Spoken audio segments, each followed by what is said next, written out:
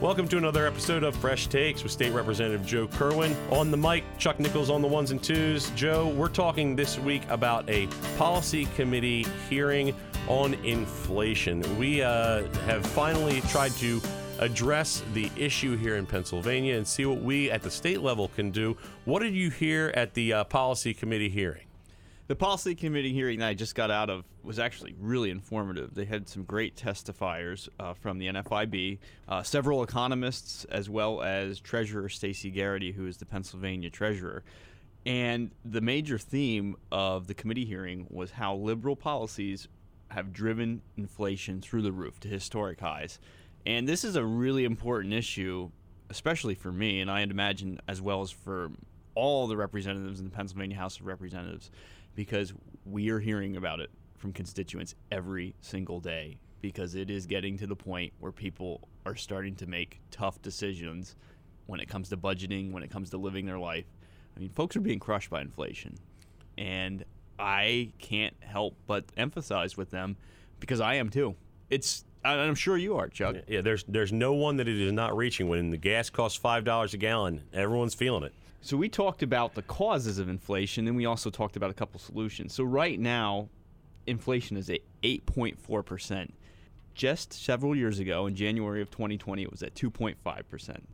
Now, it doesn't take a rocket scientist to understand why inflation is where it is right now. We went through a pandemic, but we also went through a pandemic where the state and federal government shut the country, shut Pennsylvania down, closed small businesses, told people that they couldn't work, limited travel, and that had a lot of negative effects on our economy.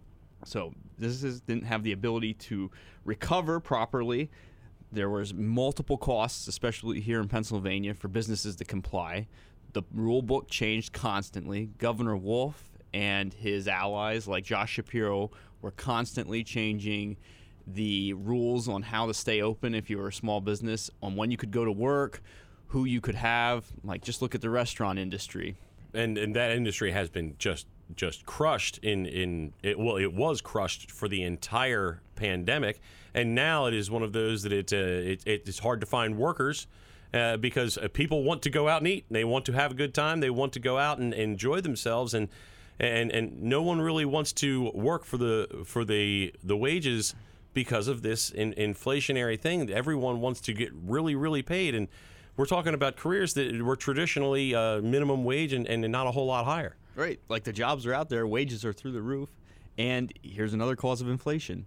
The government is paying people to stay home. And eventually that's going to end, because we are going to run out of money to pay folks to stay home, pay folks not to work. And we've seen the federal government print new money at excessive rates. Right now, 80% of all our currency in circulation has been printed since January of 2020. Now, that came out during the policy hearing. That's insane. I mean, I don't know how we are able to sustain ourselves as a country if we just keep printing money. And we can look to history and see plenty of lessons where inflation, where excessive printing of money and that money being infused into the economy has led to disastrous consequences. And not only disastrous consequences, but you can see it and you know it, and then we're doing it anyway. It's one of those things where, like, you can see the train wreck from a mile away and you keep driving the train toward it. Right. I don't understand it all. And what it leads me to believe is that our president, Joe Biden, as well as our governor, Tom Wolf, are beholden to special interest, radical activist left-wing groups that want to crush the economy, that have this perverted idea of what environmental justice, economic justice, and social justice look like, and they're trying to infuse that into one ideology, and it is destroying our country. I'm going to be honest, I'm appalled by the Biden administration. I'm appalled by the Wolf administration. I'm appalled by their lack of care and their lack of leadership on this issue. You know, you turn on the TV and you see the president, and he blames Putin, or he blames corporate greed on inflation. It's not the case at all. I mean, and that excuse is only going to go so far. And, you know, it's just, you watch the president and you can't help but to say, like, really? That's your excuse? You are the leader of the free world, and you're trying to blame corporations or a president that's in a faraway country for inflation. It's irresponsible, and it's insulting to me. It's insulting the American public. And it's certainly, when you hear the president say things that placate those with the green agenda, and not to say anything about those who want to help the environment, by all means, we don't want to trash our planet, but there's also a balance to be had between runaway inflation and trying to convert people over to non-gas vehicles. And that seems to be a large play in what's going on here, and they don't seem to be too ashamed about it. No, they should be trying to build a bridge to green technology rather they're trying to jump over the canyon, kind of like Thelma and Louise, and it's not going to end well. Right now, families in Pennsylvania are going to pay $1,000 more this year for food, and the gas prices continue, and we have $4.96 average as of June 6th, 2022 here in Pennsylvania. They're going to pay $2,000 a year more on gasoline. Like, for your average middle-class family, that's completely unsustainable. Folks are going to stop traveling. They're going to stop going out to eat. They're going to stop going to stores. They're going to order more things online, and the economy will continue to suffer. We need to embrace the fact that here in Pennsylvania, as well as the United States, and I've said this before, we have the ability to be energy independent, whether it be with oil, natural gas, coal. We have a vast amount of resources that we can use to alleviate this crisis.